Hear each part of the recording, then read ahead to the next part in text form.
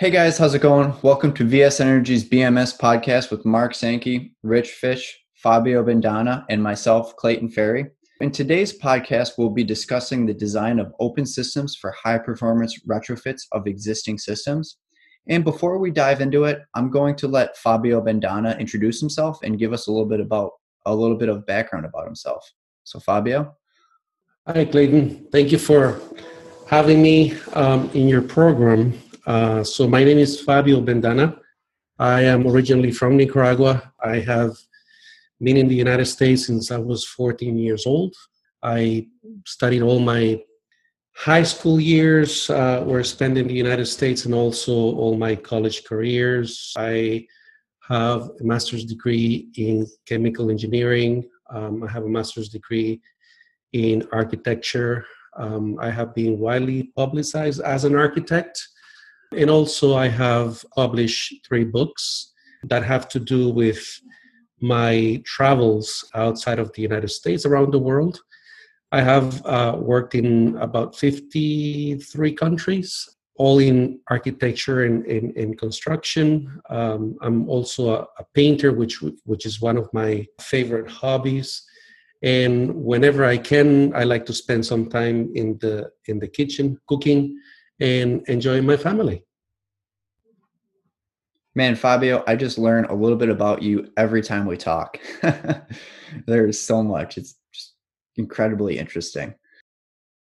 With that being said, I suppose we'll start by going around the room, we'll call it the virtual room, and discussing what each individual thinks is the most important element in design for higher performance retrofits of existing systems. So, Mark, do you want to start off?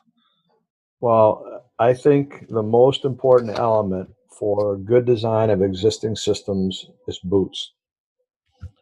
Because without boots, you can't go on the job site and see exactly what's there, examine the foundation, the underpinnings of the mechanical systems, the electrical systems, the controls, to be able to determine exactly what's there.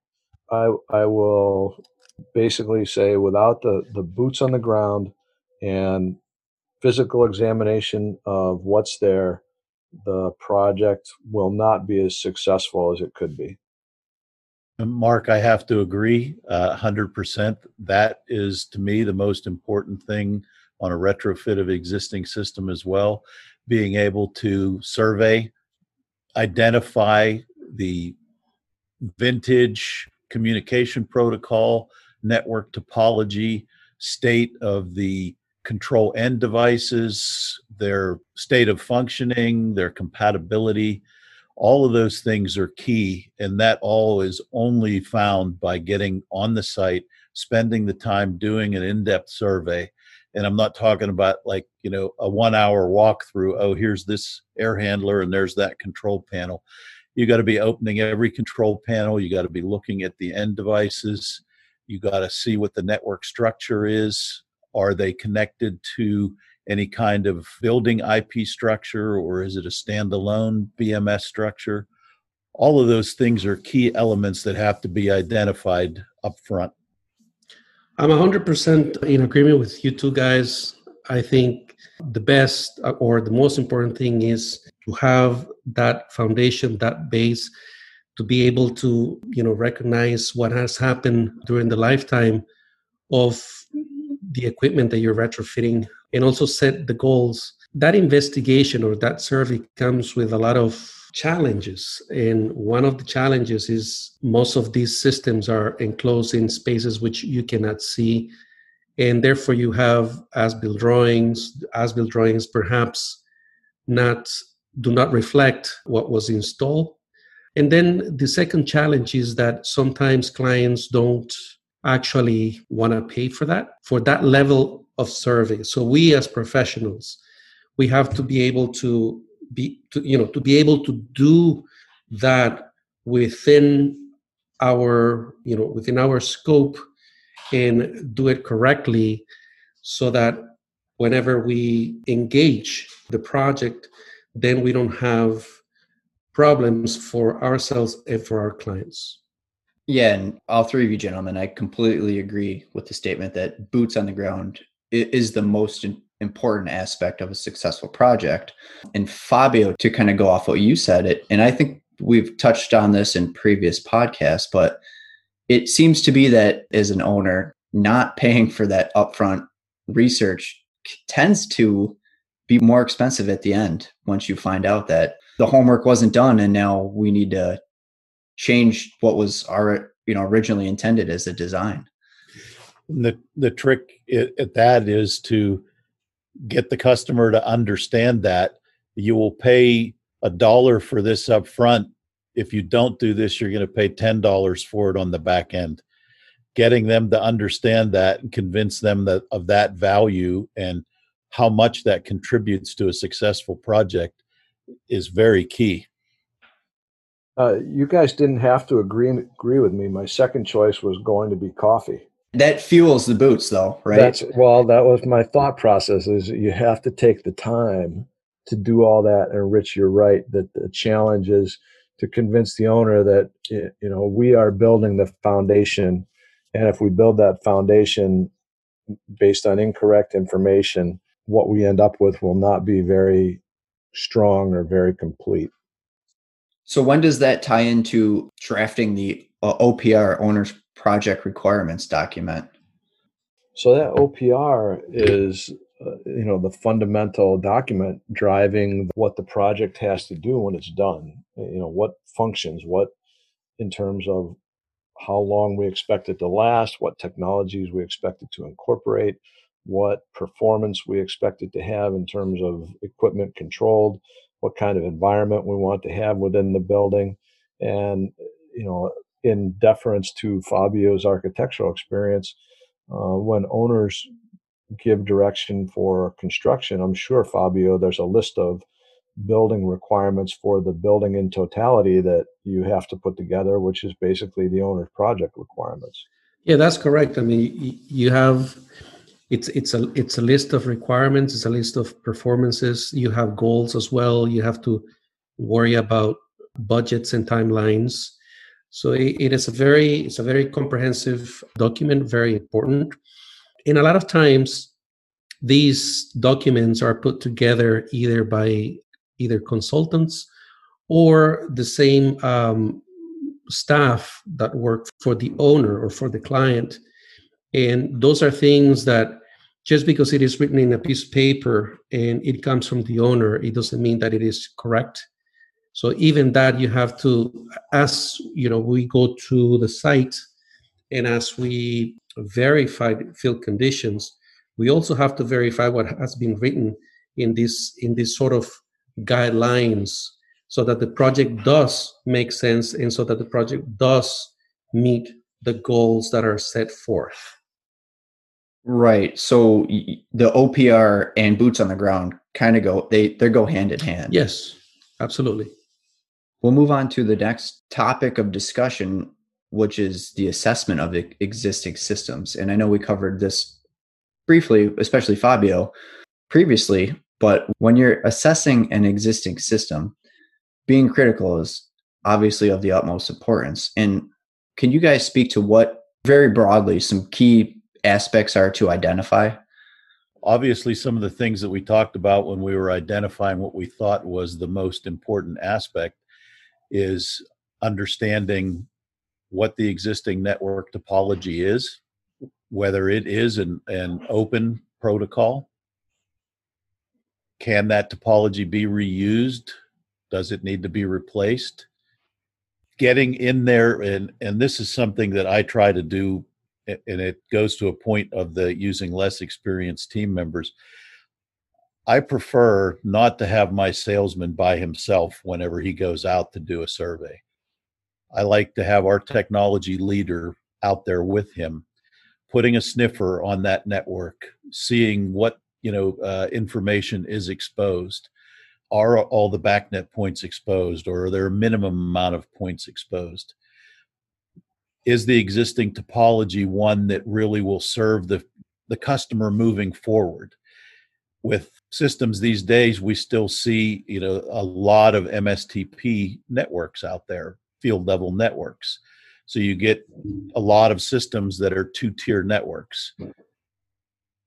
The push today is to get to a flat network and have all of that operating on a peer-to-peer basis, where you've got the functionality driven down to the standalone capability of every controller, so that no controller is dependent on another controller for its capability to do what it needs to do. Can that be done with the existing structure that's there, or do we need to abandon that structure and put in a new structure that supports that? No one is developing new product based on MSTP anymore. It's an old technology. RS-485 has been around forever. It has its limitations, and it is a disappearing technology. So when we're doing this high performance, retrofit of an existing system, are we doing the customer any service by reusing that type of technology, or are we going to abandon that and go to a more future-proof technology? Those are the things that, when I'm doing an assessment, that I believe are critical things to understand, as well as the life of and compatibility and current state of the end devices. Even looking at going beyond just the BMS and looking at the mechanical systems, is this air handler worth putting new controls on, or should you be looking at putting some kind of capital project together to replace equipment? The old saying is that you can't make a silk purse out of a sow's ear definitely applies, particularly if you're going into an older building that they're looking to retrofit their controls, but may not have equipment that is really worth retrofitting controls on. I agree with you. Looking at the future, I think is a key component here, and you have to have certain level of discussions with the owner as far as what is it that is expected. Sometimes, putting a capital program could be a difficult thing because, well, the money might not be there. But again, showing, as we said earlier, showing what the benefit and what the lifetime of either retrofitting the existing or putting a new one, those are things that need to be analyzed and put on the table before those decisions are taken. Every owner is different.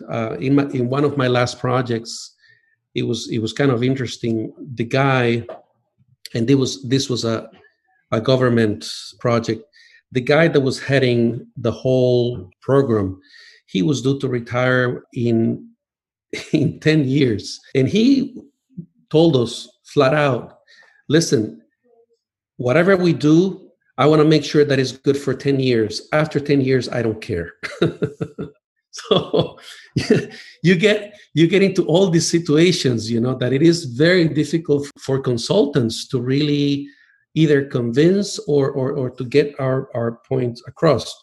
Nonetheless, we have to do our due diligence, and we have to advise them, hey, you said it's 10 years, but if you do this, maybe you can, everything, unfortunately, not because you're retiring, that the premises is going to cease to exist. And you shouldn't leave the problems to whoever comes after you. That is kind of like being a politician. But so you have to really assess, and you have to be very thorough with your recommendations. A lot of consultants, they don't want to take that road because it is either more work or it puts you on the line as far as certain recommendation that maybe have liability onto it. But, we should always be sincere and as professional as possible to be able to tell the client, hey, A does this, B does this, C does that. We also we're responsible for our clients' pockets. So if we have a system that can be retrofitted and it can meet the goals, then I think that, it is something that needs to be looked at first. I would agree. And I guess I'll comment on why documentation of existing systems is important from a non-technical, non-owner perspective, and really from a kind of personal perspective, I guess. But from where I'm at, and I am towards the end of my career, I think the surveys that typically we do for building retrofits, where we're looking at mechanical systems, sometimes very obsolete mechanical systems, looking at controls, sometimes multiple generations of controls, are probably the best teaching environment for engineers in this business that you can find. So during the time that we're doing building assessments, and I do quite a few of my own that I do with other folks, that is an opportunity for us to impart knowledge to younger engineers that if you just send them out on their own, many times they have no idea what they're looking at. It's an obsolete piece of equipment that maybe hasn't even been manufactured for 20 years. And that's an opportunity to teach, explain, let them understand what the new modern replacements might be, if it can be retrofitted to be more efficient, or it just goes out into the scrap pile. And I think it's our responsibility as senior people and with lots of experience to pass some of that on, and even pass on the work ethic and the commitment to really doing projects right. Yeah, I can fully attest to that, Mark. A lot of stuff that I've learned has been in the field with you, looking at old existing systems that you need to understand to be able to either design a good retrofit for, or even if you're replacing it, you need to understand how these systems function and what you can do to make them function more efficiently, and what other options are if they're not the best system. You could go from just a primary loop chilled water system, and that's how it used to be, just one single loop, to a primary secondary. So you're not just going to replace a chiller. You might be better off changing the whole configuration to run more efficiently. The point too of why reviewing drawings is insufficient as a basis to design from. Depending upon the age of the facility, the drawings may be so outdated that they don't reflect the actual current installation, as well as it doesn't give you a means of assessing the condition of the system that you're looking at replacing or upgrading. And it leads me to a question, actually, because I'd like to hear the answer. Why are as-builts more harm than help? Is the years, right? I mean, you have the airport, which is finished a year and a half ago. One of the big problems was exactly that. It was the record drawings. They could have been correct at the time where they finished the last capital improvements, but then 20 years, 30 years, this thing has grown like weeds all over. And then you really just don't know what has been added on to, what has been taken off. And it's, it's a huge challenge. And going back to the beginning, when I started, what I said about the owners not wanting to pay for that thorough investigation, since they have paid for the as-builds, and perhaps as-builds of things that have been either retrofitted or added or deleted, they think that their drawings are actually correct. It's a big challenge. I completely agree, Fabio. I've seen it, for the small amount of time I've been in the industry, I've seen it firsthand. It is a huge challenge. So rolling into our next topic of discussion, what generally can be reused in existing systems retrofits? Rich, sounds like you are a subject matter expert in this, so I'll let you take the ball. Thanks, Clayton.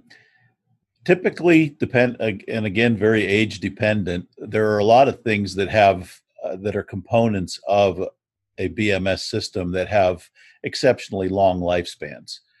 Some of these things, particularly when you get into the electronic world, damper actuation, pressure switches, things that are mechanical in nature, and even a lot of electronic stuff like temperature transmitters, certainly thermistors and or RTDs that are direct wire typically have extremely long lifespans if they're a compatible technology, or have a compatible reading curve to them. They can always be reused. Oftentimes the enclosures that house controls modules per se, the actual hardware, those can be reused unless it's a Johnson Medisys system. Those things can never be reused. But certainly, we often look to be able to reuse wiring, even if we are replacing sensors or actuators. Wiring that's been installed, in a quality manner, conduit, protecting it. Reutilize everything that is in good condition that can contribute to an economical project, and that's typically those general things. Even transformers and power supplies. Typically with electronics, if it doesn't fail within the first couple of weeks, doesn't get sprayed by water or slammed into by a forklift, they typically last for a considerable period of time. The technology probably outstrips the actual failure rate. So those are generally the things that we look to reuse in existing system retrofits. When we run into systems that still have pneumatically motive operation for damper actuators, control valves, things like that, we're typically looking at the possibility of, if the project can economically bear it, replace those with electronic, do away with the compressed air system, which, particularly if they're older compressed air systems, they are very inefficient, costly to maintain and operate. And certainly the electronic technology today for actuation as a motive force is sufficient, stable, and long lasting that there's no need to rely on pneumatics anymore.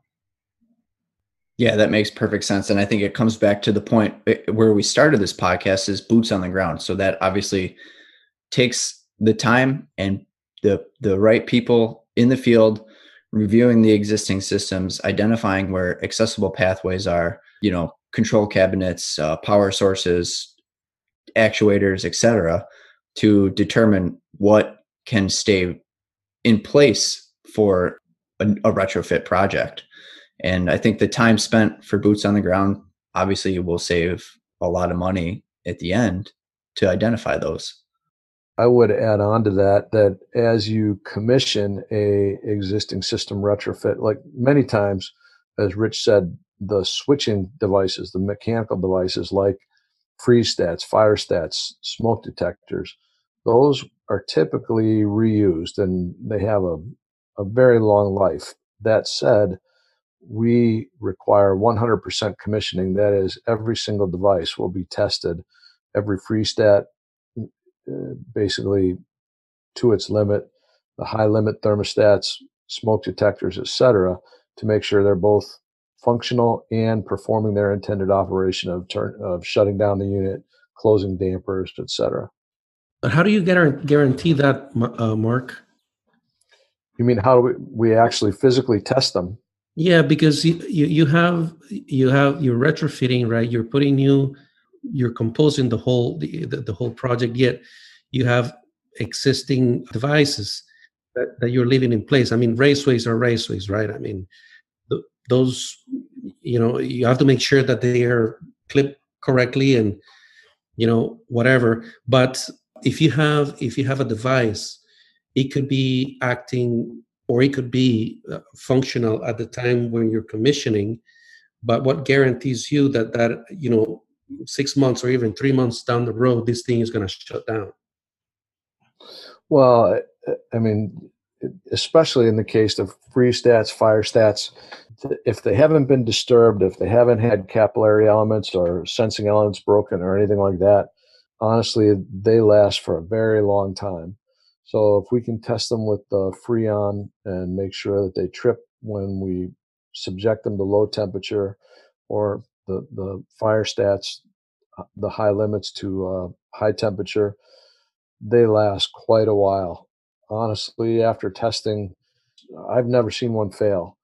But That said, if any part of those does fail, usually it's the electrical section, the contact break, or the phenolic cracks. And at that point, you just say replace it during the retrofit process. That's usually pretty evident.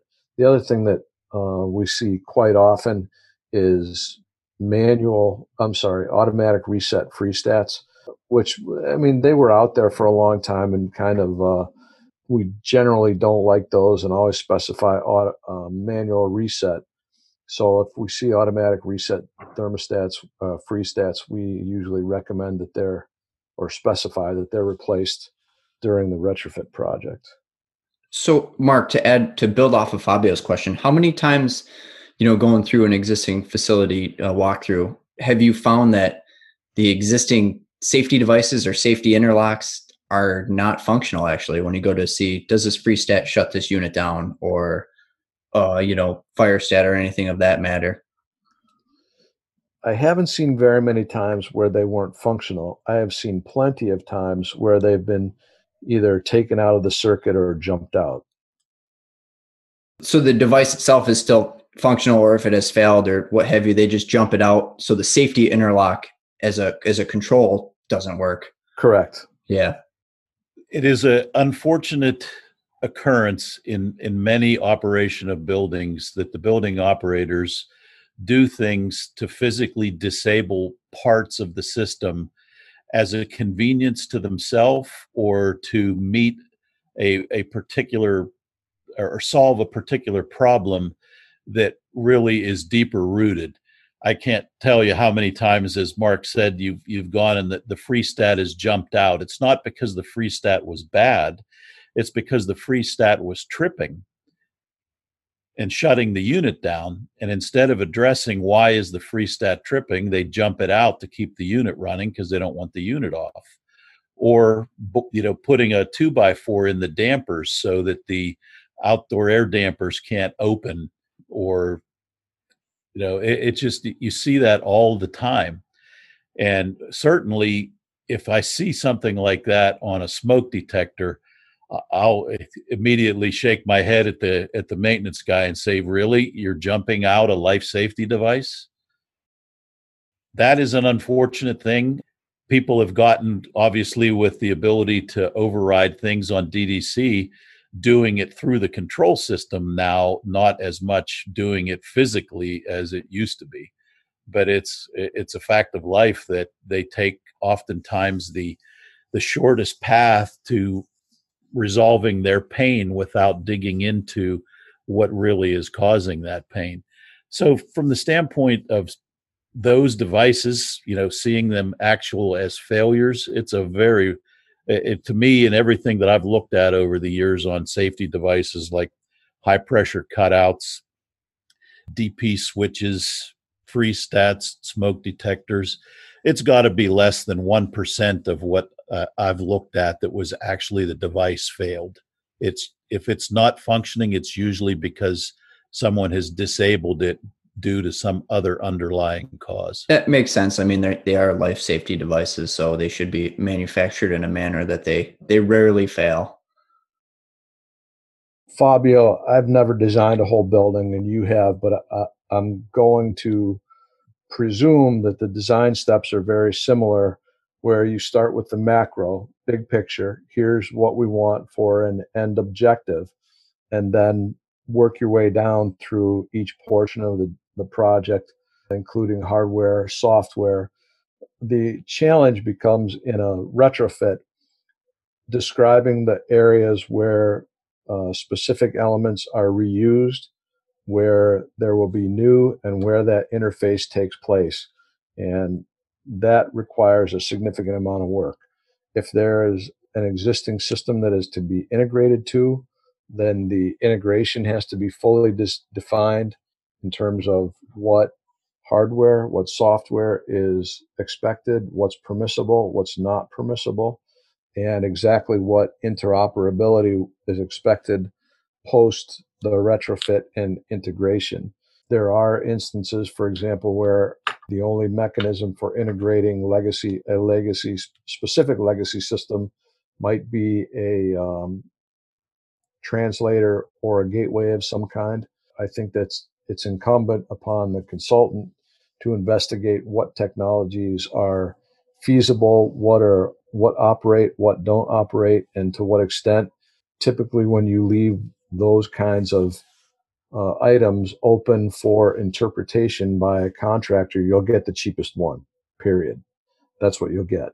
And whatever functionality you'll get, that's what you get. So there are some specific design considerations along that guideline where you're interfacing old with new, and that's where particular and specific care is required by the design engineer.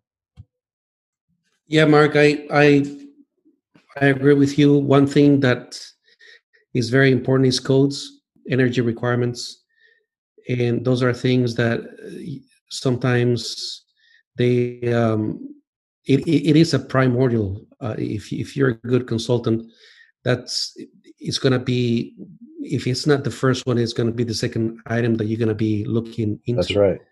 If you're retrofitting, you might be grandfathering into a system, and that can have consequences as far as, well, definitely the design, but that design also has a financial aspect of it.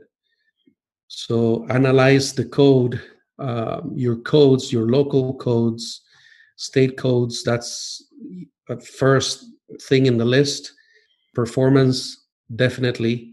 And like you said, you do start with the macro, with the whole idea, with the concept, and then you're narrowing down to the individual systems or to the individual parts of the systems. In my case, parts of the buildings, systems of the building, such as the BMS. So codes, again, it's a very, very important aspect of a retrofit and new design as well. Rich, do you have anything to add to that?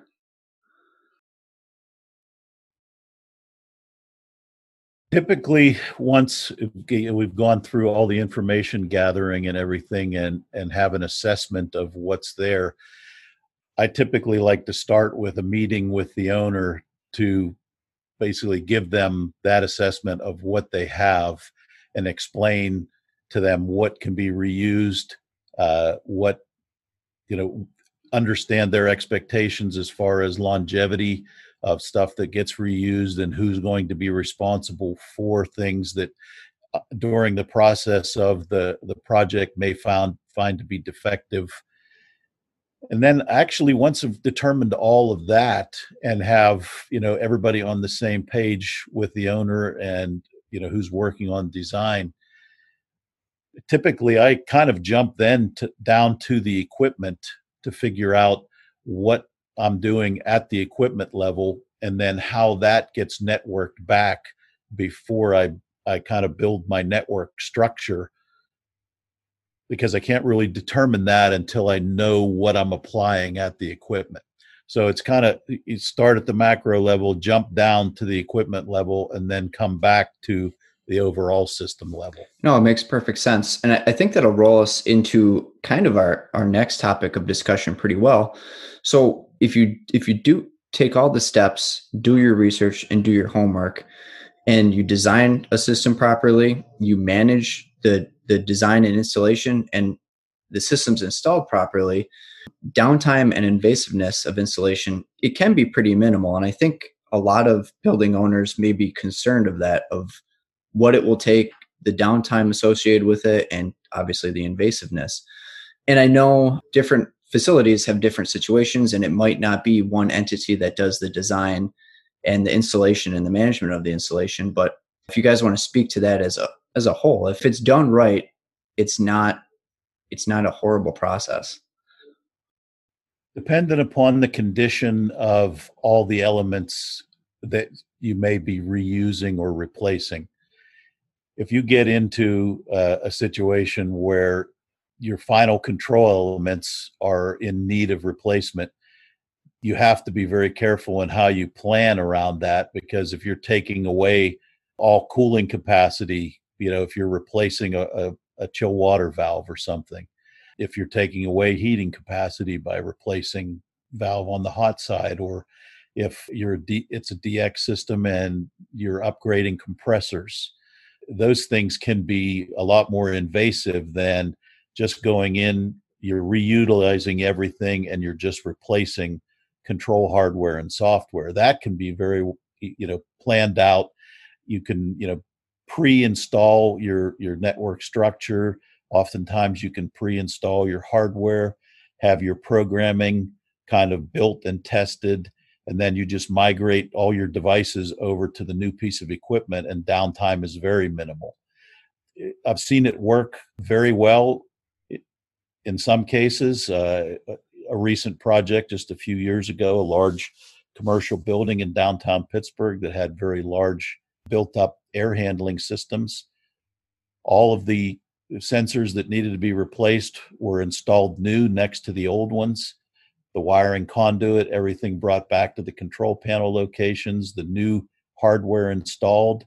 And then when we were ready to do a cutover, schedule it for a time that doesn't disturb the operation of the occupants in the building, shut down, migrate all of your wiring over to the new device, start it up, typically a weekend type thing, back up and operating. And it was very uninvasive to the operation and occupants of the building. Yeah, I mean, that makes perfect sense. So you're going into a project and you're going in with a scalpel and not a chainsaw, essentially.